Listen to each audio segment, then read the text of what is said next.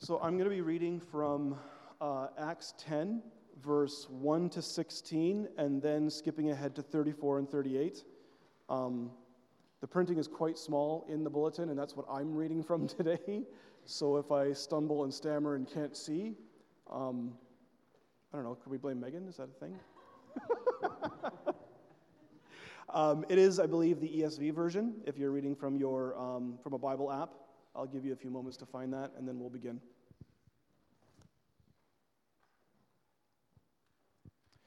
Acts 10, 1 to 16, and then 34 to 38. At Caesarea, there was a man named Cornelius, a centurion of what was known as the Italian cohort, a devout man who feared God with all his household, gave alms generously to the people, and prayed continually to God. About the 9th hour of the day, he saw clearly in a vision an angel of God come in and say to him, "Cornelius." And he stared at him in terror and said, "What is it, Lord?" And he said to him, "Your prayers and your alms have ascended as a memorial before God. And now send men to Joppa and bring one Simon who is called Peter. He is lodging with one Simon, a tanner, whose house is by the sea." When the angel who spoke to him had departed, he called two of his servants and a devout soldier from among those who attended him, and having related everything to them, he sent them to Joppa. The next day, as they were on their journey and approaching the city, Peter went up on the housetop about the sixth hour to pray, and he became hungry and wanted something to eat. But while they were preparing it, he fell into a trance and saw the heavens opened and something like a great sheet descending, being let down by its four corners upon the earth. In it were all kinds of animals and reptiles and birds of the air.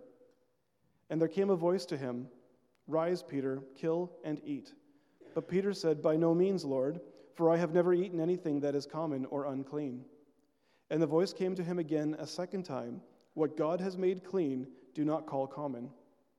This happened 3 times, and the thing was taken up at once to heaven. And then we skip ahead to the verse 34.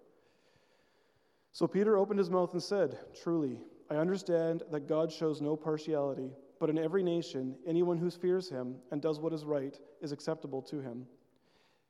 As for the word that he sent to Israel, preaching good news of peace through Jesus Christ, he is Lord of all, you yourselves know what happened throughout all Judea, beginning from Galilee after the baptism that John proclaimed, how God anointed Jesus of Nazareth with the Holy Spirit and with power. He went about doing good and healing all who were oppressed by the devil, for God was with him. And we are witnesses of all that he did, both in the country of the Jews and in Jerusalem. They put him to death by hanging him on a tree, but God raised him on the 3rd day and made him to appear, not to all the people, but to us who had been chosen by God as witnesses, who ate and drank with him after he rose from the dead. And he commanded us to preach to the people and to testify that he is the one appointed by God to be judge of the living and the dead. To him all the prophets bear witness that everyone who believes in him receives forgiveness of sins through his name." While Peter was still saying these things, the Holy Spirit fell on all who heard the word, and the believers from among the circumcised who had come with Peter were amazed, because the gift of the Holy Spirit was poured out even on the Gentiles. For they were hearing them speaking in tongues and extolling God. Then Peter declared, "Can anyone withhold water for baptizing these people, who have received the Holy Spirit just as we have?" And he commanded them to be baptized in the name of Jesus Christ. Then they asked him to remain for some days. This is the word of the Lord.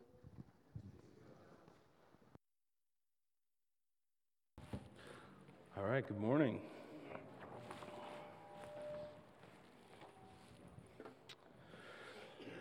This morning we are continuing our sermon series through the book of Acts, which we just picked up again last week.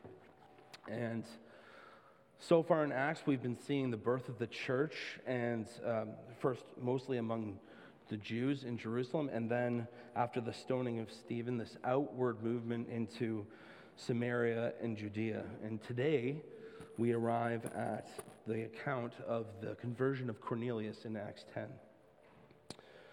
And if we've been paying attention to the pacing of the story so far, we notice that Luke really slows down here in the narrative.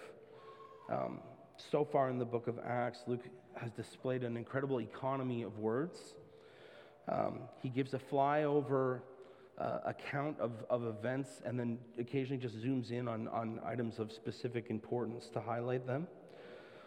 And in this section of the book, in chapters 8 to 9, Luke has really zoomed in on three particularly unlikely converts. In chapter 8, we saw the Ethiopian eunuch being converted by Philip. In chapter 9, as Pastor Paul preached last week, we saw Saul or Paul being converted by Jesus himself. And now in chapter 10, we see Cornelius being converted by Peter. And it's curious that even within this unit, Luke spends just 14 verses on the conversion of the Ethiopian eunuch. And even with Saul, he spends just 19 verses. And those are major events. Certainly with the Apostle Paul goes on to become arguably the most influential person in all of the New Testament. But on this event, Luke spends twice as much time as he did on the previous two put together. He spent 66 verses, and I apologize to Bryce. He only had to read half of them. And so what we're going to do this morning is we're going to simply walk through this narrative together, unpacking some of the detail as we go. And as we do that, we're going to seek to answer three questions that'll help us understand this a little better. First question is, who is Cornelius? The second question is, who is Peter? And the third question is, why does Luke give so much attention to this particular event, or what's the significance of it? And then at the end, we're going to look back and consider what we can learn from this. We'll ask what God has been revealing about himself through this story, and what does it mean for you and I? All right, and there is a lot to talk about in this chapter, so let's just dive in. So first, we're looking at who was Cornelius. Verse 1, at Caesarea, there was a man named Cornelius, a centurion of what was known as the Italian cohort. So Luke starts by introducing us to this man who lives in Caesarea. And Caesarea is a garrison city on the eastern shores of the Mediterranean Sea, about 35 miles north of the modern city of Tel Aviv. It's named after the first Roman emperor, Caesar Augustus. And it was a naval port where military representatives of the Roman Empire were stationed to police the region for the purpose of putting down any potential insurgency that might flare up. And in general, these Roman cohorts were famous for the merciless brutality with which they carried out this task. And so the Jewish people were at this time really under the boot heel of people like Cornelius, because Cornelius is described as a centurion. So he was a captain or a commander of this cohort. And centurions were men who had rose through the ranks by proving their undying allegiance to the Roman Empire by doing whatever they were commanded to do in its service. He would have proved that he would be willing to die for Rome. And for them, Rome was more than just a political affiliation. It was almost a religious one. The emperor was the god that they served with their whole being. And this cohort that Cornelius is in charge of is not just any cohort, but it's described as the Italian cohort. And there really isn't much concrete or comprehensive information about this unit, but you can piece together scraps of information from a number of extra-biblical sources from the first few centuries. And from that, we can kind of gather that this was an auxiliary cohort, probably larger than a standard first cohort, possibly up to 1,000 men, so it's a big unit. It is, and it seems that the name derives from the fact that it was made up of freeborn Roman citizens from Italy. These were men who were serving because they wanted to. They weren't conscripted. Unlike a standard cohort, which were often made up of people from the conquered provinces who were serving the military as a way to earn citizenship and their freedom from it. So these men would not have had any sympathy for the provinces that they ruled over, the people that lived there. And all of this is basically to illustrate the fact that this is the kind of guy that Peter, a Jew, would have not wanted to be anywhere near. right? He couldn't imagine someone that he would be less likely to want to be in the same room as. But Luke goes on in verse 2. Cornelius is also described as a devout man who feared God with all his household and gave alms generously to the people and prayed continually to God. And we have to kind of consider what that means. The Roman Empire was famously syncretistic religiously. When they conquered provinces around the Mediterranean region, they didn't discourage the practice of the local religions. They actually embraced them, provided your highest allegiance was to the Roman Empire.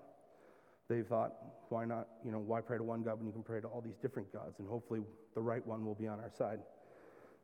And so Cornelius, being stationed there in Caesarea, likely would have adopted the religious customs of the local Jewish community. But it seems that there's more going on here. It doesn't seem like this is a man who's just going through the motions of the local religious establishment. Cornelius seems to be pictured here as having a real profound and active faith in the God of Israel. God seems to have gotten a hold of him. And this is reinforced, I think, by the way his messengers describe him to Peter later in verse 22. They describe him as a centurion, an upright and God-fearing man who is well spoken of by the whole Jewish nation. So he was well respected by the Jewish community. They seem to think that at the very least, they seem to think that his faith was genuine. And the term God-fearer was used as a semi-technical term to describe non-Jews who followed Jewish religious customs and went to synagogue and potentially even kept dietary laws. But as a general rule, they weren't particularly sold on the idea of being circumcised. And so despite all their piety, they could never be considered ceremonially clean or be able to be fully integrated into the Jewish community. So Cornelius was still a Gentile as a God-fearer. And Gentile God-fearers were thought of and treated as outsiders, even within the religious community they subscribed to. So here we have this special centurion of this special cohort who's a Roman citizen who's very well respected. This is a man who is very used to being the ultimate insider, right? And he finds himself treated as an outsider in this community that matters most, in the covenant family of God. Verse 3. About the 9th hour of the day, he saw clearly in a vision an angel of God come in and say to him, Cornelius. So the 9th hour, that's 3 p.m. And this is in the Jewish custom, this was the time of the daily evening prayer and sacrifices. And with Cornelius being described as one who prayed continually to God, it's likely that he was following these Jewish prayer rituals. And so it's likely during this customary time of evening prayer and sacrifice that Cornelius is met by this angel of God, as Luke puts it. As Cornelius himself describes it later in verse 30, he says it's a man in bright clothing. Right? And this messenger of God walks into his home, comes into Cornelius's home and calls him by name. Right? Think about that. This is a guy who's on the outside. Right? He has this very, very special treatment. And this battle-hardened military commander is shaking his boots, right? It says that he stared at him in terror. But Cornelius makes no mistake about who this messenger is, or at least who he has been sent by, because he answers, "What is it, Lord?" And again, this Cornelius is not the kind of guy who would have been accustomed to calling anyone Lord, right? The term implies ownership, master, I am a servant, right? And this, for him, the Roman emperor was the only Lord. But he submits to this divine visitor, realizing that he's from God, and he says, "What is it, Lord?" So listen to the message that the angel gives him. "Your prayers and your alms have ascended as a memorial before God." the angel says to him, all your efforts to pursue and to please God have not been in vain. Right? They have gone up into his presence, and they've not only been noticed, but the language here implies that, like, if they're before God, if they're before the throne of God, that they have been accepted. So the implication here is that Cornelius' worship has been deemed acceptable and pleasing to God. This would have been mind-blowing for him, right? And the angel tells him, send men to Joppa and bring one Simon who is called Peter. He is lodging with one Simon, a tanner, whose house is by the sea. And the way it's presented here, that's it. And then he does it. So it's presented here that there was no questions asked, no answers given. Cornelius simply and unquestionably obeys. And he sends 2 servants and a soldier to protect them immediately out to Joppa to go retrieve Peter. End of scene. All right, so now we have a bit of a picture of who this Cornelius was. Now Luke in the text turns our attention to our second question, who is Peter? And it's important to remember that Acts is actually the second of Luke's letters. In a lot of ways, it functions as a sequel to the Gospel of Luke. And so Luke is assuming that his audience already knows a fair bit about who Peter is. So there's not a ton of background detail here. But for those of you who might not be familiar with him, here is a little bit of background for you. Peter is one of the 12 apostles who's been specifically and personally called out by Jesus to follow him, to live with him, to learn from him for the 3 years of his earthly ministry. And then when right before Jesus ascended, he commissioned these guys to go out and plant his church. All right, so Paul is one of these apostles. He's one of these leaders of the church. And among these apostles, there's no formal leader with a title, and yet Peter is given special priority among his peers by Jesus, and this is reflected in how others write and speak about him. When Jesus first met Peter, he was called Simon, right? In John 1, first Andrew, Peter's brother, meets Jesus, and then he goes to get Peter and brings him. He says, we have found the Messiah, which means Christ. This is John 1:42. He brought him to Jesus. Jesus looked at him and said, you are Simon, the son of John. You shall be called Cephas, which Jesus spoke Aramaic. It was Aramaic for rock, and it gets translated into the Greek as Petros, which also means rock, from which we get the name Peter. So why does Jesus call him rock? Right? We have to go to another event where Jesus is talking to his apostles, his disciples, and he asked them, who do people say that I am? And apparently there was a lot of confusion at the time about exactly who Jesus was, because they answer, some people say that you're John the Baptist. Other people say that you are Elijah. Still others say that you're Jeremiah or one of the prophets.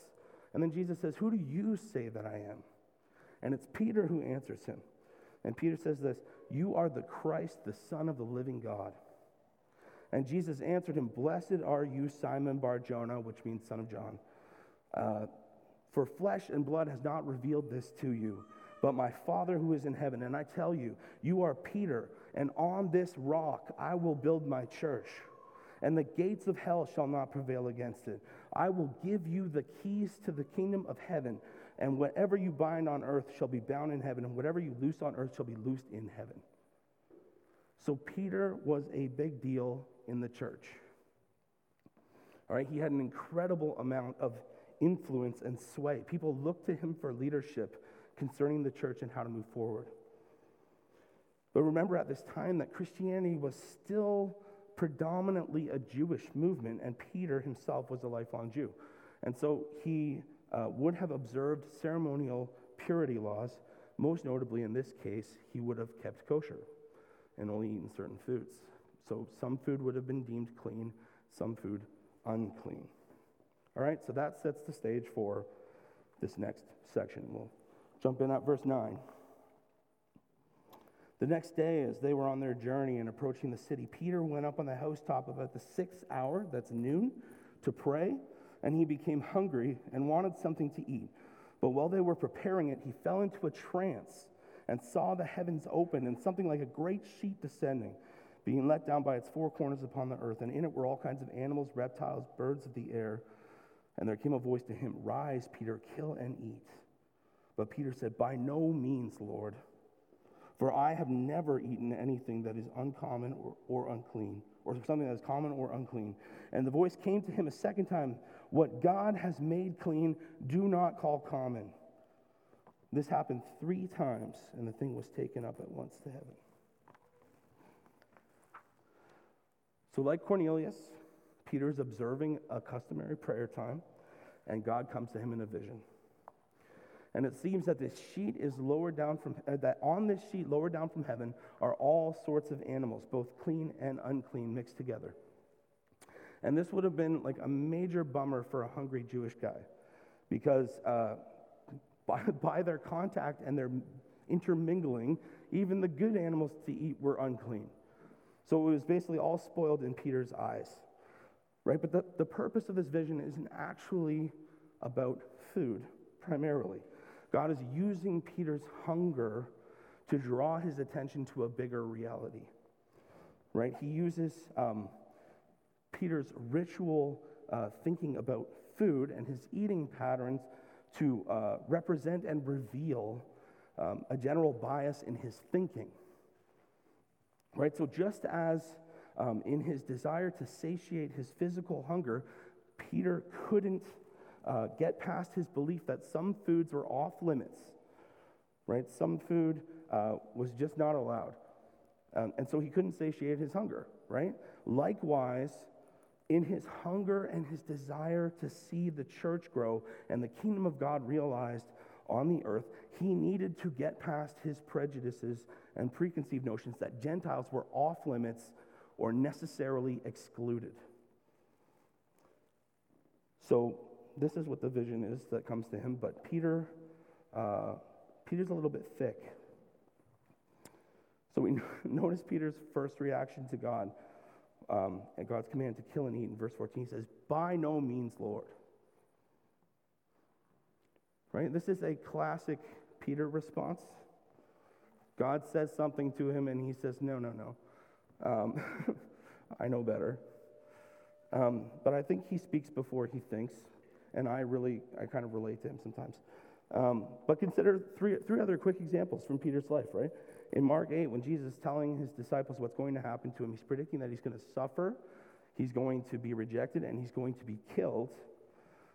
Peter pulls him aside and rebukes him, right? And then Jesus turns to him. What does he say? He says, "Get behind me, Satan," right? "For you are not setting your mind on the things of God, but on the things of men." He's telling Peter, you don't get it. I am God and you are not.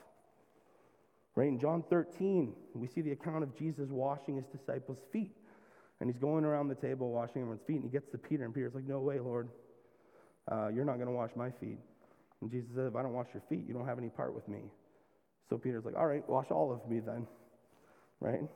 But his impulse was to deny the request. And then one final thing, in Matthew 26, after this final dinner that Jesus has with his disciples, he predicts to them that they're all going to abandon him in his hour of need. And again, Peter thinks he knows better.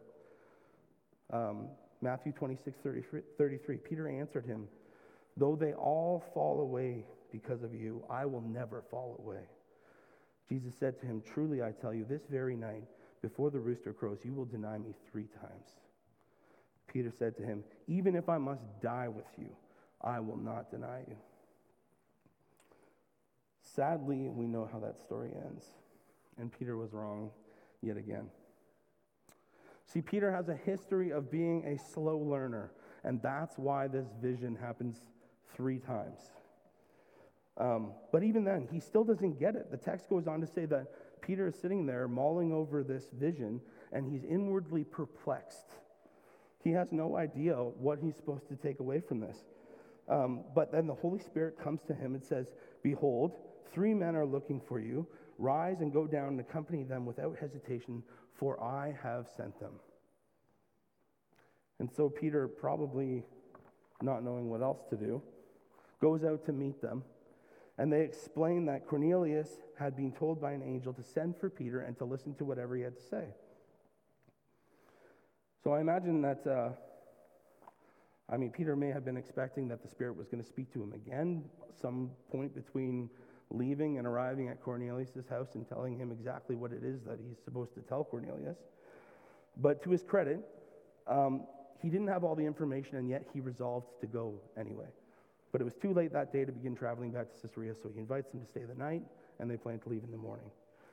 End of scene 2. Okay, so now we know a little bit about who Cornelius is, and we know a little bit about who Peter is. Now, in this third and final act, we're going to try and understand what the point of all this is, what Luke is trying to tell us. All right, so the next day, Peter, along with 6 of his fellow circumcised Jews from Joppa, he has a posse that he takes with him. They accompany these 3 men from Caesarea and head back towards Cornelius' house. And when they arrive there, we see Cornelius has obviously been anxiously and excitedly awaiting their arrival because he's gathered a bunch of his family and friends together in the house. And as Peter enters through the door, you have to imagine this. Peter comes into Cornelius' house, has no idea what he's doing there, has no idea what he's going to say. He walks in, and Cornelius, this Roman centurion guy, drops to the floor at his feet and starts worshiping him. Right, so Peter just picks him up and, "What are you doing, man? Like, I'm not God. I'm just a man." And then he says to Cornelius, this is the first thing he says. He comes into his house. He said, "You yourselves know how unlawful it is for a Jew to associate with or to visit anyone of another nation." Ouch. "But God has shown me that I should not call any person common or unclean." So we see here that Peter, at some point between the vision and now, has at least put the pieces together that the vision was not about food, but about people. Right? So he says, "I've been shown by God that I should not call any person common or unclean. So when I was sent for, I came without objection. I asked then why you sent for me." So he still doesn't know what he's doing there. And Cornelius responds by recounting his vision and what the angel had told him to do, and says this: "So I sent for you at once, and you have been kind enough to come. Now, therefore, we are all here in the presence of God to hear all that you have been commanded by the Lord." And you can almost see Cornelius pulling up a chair, front and center. He's ready to receive this message that God has prepared for him, and he's super excited about it. And Peter is still scratching his head about what it is that he's supposed to say, right? But it seems like in that very moment, Peter gets this spiritual download, because the way the text lays out, Cornelius says, "We're here to hear all that you have been commanded by the Lord." Very next verse, so Peter opened his mouth, and out comes this message. He says, "Truly I understand that God shows no partiality, but in every nation, anyone who fears him and does what is right is acceptable to him." Imagine being Cornelius in that moment, right? This man desperately seeking God's approval, desperately trying to find a way to be included, to fit in, to be integrated. Sweeter words had probably never been spoken for him. Right here, it's the leader of the apostles preaching that he too was fully acceptable. He was fully clean. He was fully included. Peter goes on to preach the basic contours of the gospel. He preaches the life, death, and resurrection of Jesus Christ. And then he finishes it again with a commission and a proclamation that the gospel is for everyone. In 42, he says, "He commanded us to preach to the people and to testify that he is the one appointed by God to be judge of the living and the dead. To him all the prophets bear witness that everyone who believes in him receives forgiveness of sins through his name." His gospel presentation is sandwiched on either side with this radical statement that it is for everyone, not just the Jews. And Peter hadn't even finished speaking, and the Holy Spirit falls on Cornelius and all of his guests. And the Jews that had come along from Joppa with Peter were like absolutely floored, because these Gentiles start speaking in tongues and worshiping God exactly as the apostles had at Pentecost. right? It was the very same manifestation of the Holy Spirit's presence. So it would have been absolutely unmistakable to them, right? It was as though they were witnessing Pentecost all over again, except this time it was all Gentiles. And so Peter declared, "Can anyone withhold water for baptizing these people who have received the Holy Spirit just as we have?" And he commanded them to be baptized in the name of Jesus Christ. And then they asked him to remain for some days. One day prior to this, Peter would not even have dreamed of stepping into Cornelius' home. Now he is baptizing him, agreeing to stay for an extended visit, sleeping in their beds, eating their food, fellowshipping with them. This is a radical shift in Peter's thinking. And so let's just consider one final thing here then. If this story were really just primarily about Cornelius and some Gentiles hearing the gospel, then anyone could have done that. Right? The angel that appeared to him in his vision at the very beginning of the story could have preached the gospel to him. Right? And that would have saved everyone a lot of trouble. Or how about Philip? Right? After we read about Philip baptizing the Ethiopian eunuch, he gets miraculously transported to Azotus. And then from there, we read in verse 40 of chapter 8, he preached the gospel to all the towns until he came to Caesarea. And in Acts 21, Paul visits him in the city there, and we realize that actually there he's called Philip the Evangelist. That's his title. And he lives in Caesarea with his 4 daughters. So Philip the Evangelist lives around the corner from Cornelius, right? Surely he's capable. So why go through all the trouble of getting Peter to come all the way from Joppa to preach the gospel to Cornelius? God had orchestrated this divine appointment, not just to convert Cornelius, but in some sense to convert Peter. Right now, obviously, Peter was already a Christ follower. He already had the Holy Spirit. He was an apostle. But he was still predominantly living and thinking like a Jew rather than a Christian. All right? And so if he was going to lead the church forward, he needed to understand this. He needed to understand that God shows no favoritism. He needed to understand that the gospel is for everyone. He needed to have his religious pride and prejudice checked and eradicated. And so while the action of this narrative centers around Cornelius' conversion, I would suggest that Luke's purpose in telling this story and the Holy Spirit's purpose in telling this story in Scripture is far more about Peter. All right, so that's the end of that narrative. Now it's time for us to look back and consider what we can learn from this. Right at the beginning, I said that we would ask, what is God revealing about himself through this story? And then what does it mean for you and I? And the lesson that Peter learns in this story is the same one that you and I need to learn. And that is that God does not play favorites. He does not care about human classifications or categories. He does not distinguish between people the way that we do at all.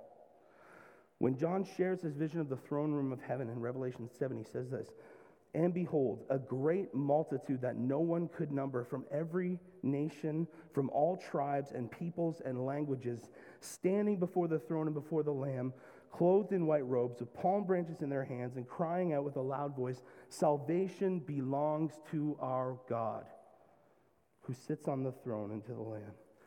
Salvation belongs to God. It's not up to you or I to decide who is in and who is out. The blood of Jesus can wash anyone clean. If you are here today and you feel like an outsider, if you think that you don't belong here or that there's something about you or something that you've done or said or thought that disqualifies you from receiving the grace of God, you are wrong. When God calls you his own, there is nothing that can separate you from his love. Romans 8 says it this way, "For I am sure that neither death, nor life, nor angels, nor rulers, nor things present, nor things to come, nor powers, nor height, nor depth, nor anything else in all creation will be able to separate us from the love of God in Christ Jesus our Lord." You can bet on that. And if he's calling you like he called Cornelius, receive him. Don't hesitate. Now, for those of us who call ourselves Christians, who consider ourselves part of the church, I want us to ask ourselves some hard questions. Is there anyone in your life, anyone that God has put in your path that you have written off as too far gone or too disinterested to be reached by the gospel? What if God, like Cornelius, like he was preparing Cornelius to meet Peter, what if God was preparing them for you? Right? He knows their heart. You can only judge them based on their external criteria. To Peter, from a distance, Cornelius was just another bloodthirsty Gentile Roman attack dog. But once he got up close and engaged with him, it became very clear that God had chosen this man and was drawing this man to himself. I often blame my own lack of evangelistic zeal on the fact that our culture seems uniquely disinterested in the gospel. Right? But it's so easy to say our culture, right? People in general. We just lump everyone into one category. Then it's really easy to write people off, but that's the easy way out. Who are the individuals in your life? Right? And Paul said this before, it is laughably easy for God to save the most hard-hearted rebel if he so chooses. But in his infinite wisdom, he has chosen to incorporate the willing participation of his people. Right? He hasn't saved you and I so that we can just kick it, resting on our laurels until he returns. He has saved us to send us out. He has invited us into the story of the redemption of the world, and we have a role to play. And I know that it can be scary, and I know that it can be intimidating, but we have the power and the wisdom of the Holy Spirit at work in us. Peter went to Cornelius' house not knowing what was going to happen, but he went in faith and trust, and the Spirit gave him the words to say. All right, lastly, after this event takes place in chapter 11, we see that Peter goes back to Jerusalem, and he's confronted by a number of Jews who are not happy about what he's done, and he has to justify his actions. And he says this is Acts 11:17. If God gave the same gift to them as he gave to us when we believed in the Lord Jesus Christ, who was I that I could stand in God's way? What if instead of asking ourselves, who am I to preach the gospel to anyone? Surely there's someone better than me. Right? What if instead of asking that question, when an opportunity arises in our life, we were to ask, like Peter, who am I to stand in God's way? Let's pray.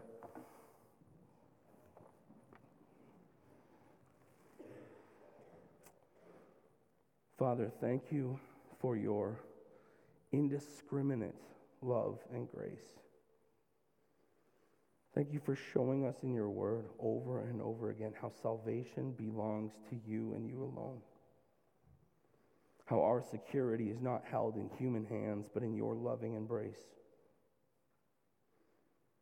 Lord, we pray your kingdom come and that your will would be done on earth, here on earth as it is in heaven. And we long for that day to come. But there's still work to do here. Holy Spirit, give us the wisdom and the courage to share the gospel boldly until there is no one left who hasn't heard of your unfathomable love. In the name of Jesus, amen.